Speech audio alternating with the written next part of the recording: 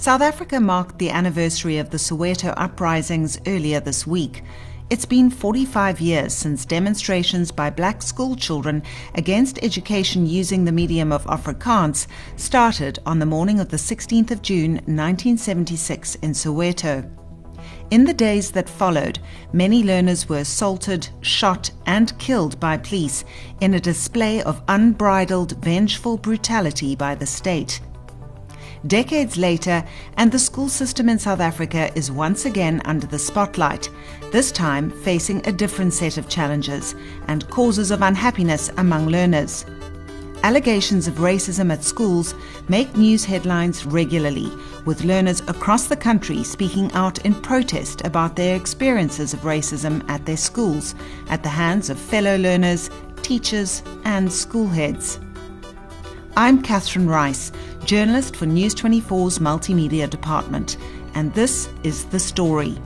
This week we'll be talking about the most recent allegations of racism at a private school in Cape Town. You're listening to The Story. It's a podcast by News 24. We'll speak to journalists and experts about the week's biggest story. This is what we saw, heard and uncovered this week. We're talking to News 24 journalist Sisona Gakamba, who covered the story that unfolded at Deutsche Schule Kapstadt, a private international German school on the slopes of Table Mountain. Sisona, parents and pupils protested outside the school this week. Why exactly were they protesting? Thank you, Catherine. Well, parents and pupils of the private school, German International School, Cape Town, were protesting after a teacher told pupils that black children do not have role models because their fathers are in jail and their mothers are prostitutes. The children, I believe, were absolutely outraged, as they rightly should have been. And what happened? What did the school do?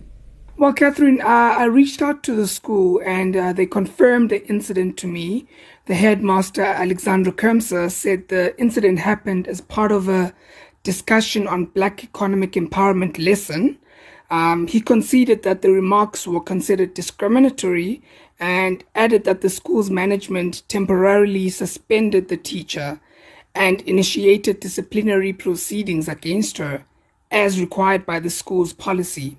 He did not go into detail about what exactly the disciplinary hearing delved in, but what he did mention is that the disciplinary hearing was chaired by an external labor law expert, and statements from both pupils and the teacher were presented. They said that there was also counseling to the students, and the teacher was therefore suspended for a week or so.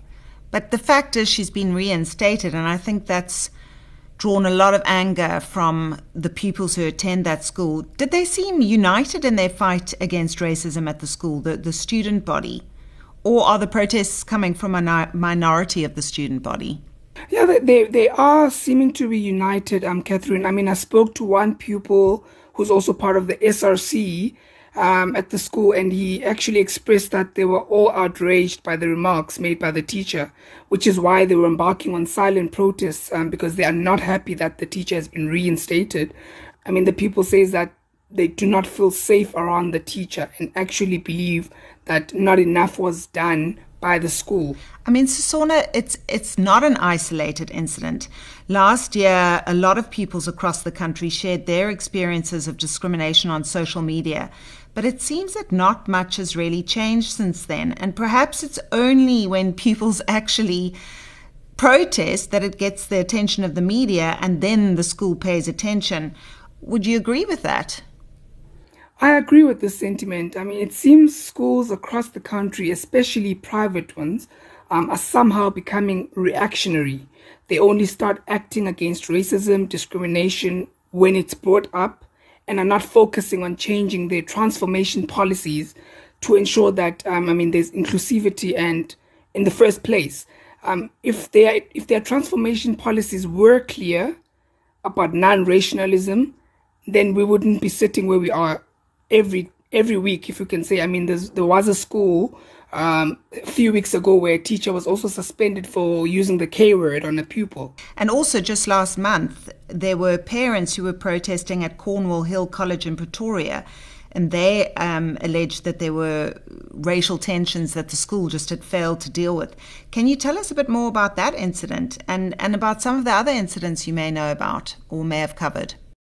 Well, 3 weeks ago, parents and pupils from Cornwall Hill College braved the cold weather to hand over a memorandum of demands to the school. That particular demonstration was also attended by the Education MEC in Gauteng, Panyaza Lesufi. They called on, among other things, that the school should take concrete steps to change its culture and make it one that is inclusive and supportive of different races and cultures. Past and present pupils from this particular college have been complaining about microaggressions at the school, how their hair is always a problem, how they are not allowed to play certain sports like soccer, and how just teachers are ill-treating, especially the minority. So the parents also called on the school to make changes to its curriculum and how it was taught. They called on the curriculum to expose pupils to South Africa's diverse cultures and institutional rights and responsibilities. But Catherine, what was more interesting in that particular demonstration was that when the school stood up and actually accepted the memorandum and said that it heeded the call or the complaints raised by the concerned parents and pupils and actually apologized for delays in transforming, which means that they knew that there was lack of transformation at the school, but they've taken up until this level where pupils have to protest to actually react. Exactly, and hopefully schools really will start paying attention now, and I'm sure we'll be seeing more of these stories, and of course Sasona will be covering those for us. That was Sasona Kakamba. Thank you for joining us. We are now joined by Assistant Editor for Breaking News, Sheldon Marias. Sheldon, in your years as an editor, stories about racism in schools seem to have become all too common. I mean, is that the reality? Are racial tensions in schools increasing over time? And if so, what do you think are the main causes? I think there's always been racial tensions in schools. I mean, you can go, as far back as the 90s, as South Africa itself was integrating from a separated society due to apartheid. Obviously, you had pockets of integrated schools, but mostly those were private schools. And at the time, predominantly Black people were excluded from even accessing those. Just because, they were way too expensive, but you did have pockets of integration. I think in general, as the country was coming together, and if you saw that, there was racial tensions within South Africa as a society, as a country, this was spilling over into schools as well. So I think that the racial tensions have always been there. Another reason why I say that is because in recent years, people who were at school during the 90s, the early 2000s have as a result of the current protests and tensions, started speaking up about their own experiences at school, saying just because it wasn't spoken about during those years of the mid 90s, the early 2000s, even the mid 2000s. It doesn't mean that it wasn't there. These were our experiences. And I think in the age of social media, in the age of recordings, as we've seen with a lot of other aspects of our societal fabric playing out, these have now come to be recorded. You've also got a generation, Catherine, which I believe is more vocal in speaking up about racial tension, racism at schools, whether it be from within the pupil cohort or from teachers, from parents, from the school governing body. I think you've got a generation who are speaking up and standing out and saying, listen, we're not going to tolerate this. But at the core of it, racial tensions, I believe, have always been present in our schools. And Sheldon, do you think that education authorities have done enough or are doing enough to try and transform schools? The transformation you look at is not just only racial, but there's class transformation as well. A lot of private schools obviously do have, bursaries and attempts to bring promising scholars from underprivileged backgrounds into the schools. However, where the education department, I think, has fallen short is in equipping teachers to manage the transformation.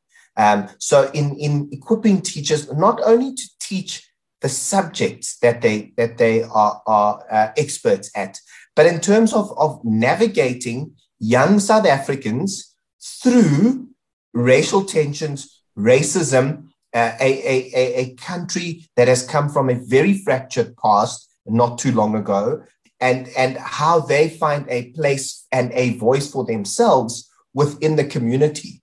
And I think many of these racist incidents involve teachers, which is concerning in the sense that either teachers are not aware of the messaging that they're putting across, if it is racist, if it's implicit racism. If it's explicit racism, that's even more concerning, because, you've got a power dynamic of a teacher who should know better, imparting this or directing it towards a pupil who is in their teenage years or even younger as well, and is very, in their formative years as well. So it can be very damaging. Sheldon, it's not just, the teachers being racist in some incidents, it's also between the parents themselves. I mean, earlier this month, there was a fight between black and white parents that broke out at the Witbank Technical High School in Mpumalanga. And Sheldon, that school had to suspend classes, and it was clearly, a situation that was getting out of control. Do you think we could be in some sort of downward spiral? I don't think we're in a downward spiral. I think we're going to have these incidents of racism. And I think it's good that they are surfacing, or they're being spoken about, that they're being filmed, because it does then get people talking. Now, obviously, matters of race often see people on two sides of a fence, just hurling, shouting at each other, as opposed to listening. But I do think it's good, because it does ultimately shows you what your sores are. And the only way you can ever treat your sores is by firstly acknowledging them, and then seeking out the help and the treatment that you need. So I don't think we're in a downward spiral. It certainly isn't great for the South African psyche at a time when you're battling load shedding, you're battling COVID-19. A government which is failing in rolling out vaccines, and then you think, geez, our schools aren't even safe from racism, and it's the parents who are at the heart of this.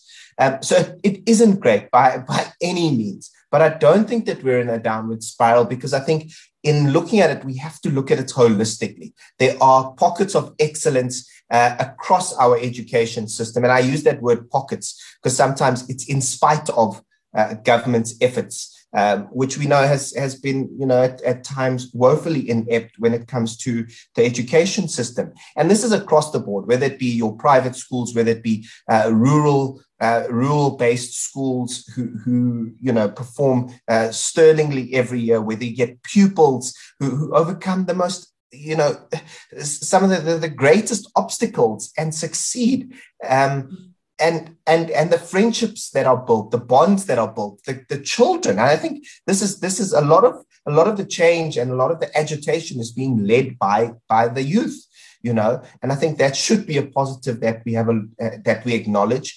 And not and not see it as a downward spiral, but it certainly isn't viewing the world through rose-tinted glasses. We have deep problems within our education system, because that education system is rooted in a country which itself has deep problems, deeply rooted problems from our recent past, and and even further than that. Due to Black people being treated as second-class citizens in their own country, being subjected to the most brutal racism at times, and that has left a lasting legacy. No matter how many years we've been a democracy. Absolutely. And as you say, children need to have a safe space at school, and this isn't happening for a lot of children in our country. So definitely a lot more still needs to be done. Thank you so much for your time, Sheldon. That was Sheldon Marias, Assistant Editor for Breaking News. That's it from us this week. I'm Catherine Rice, and this episode was produced with the help of Bertram Malchus.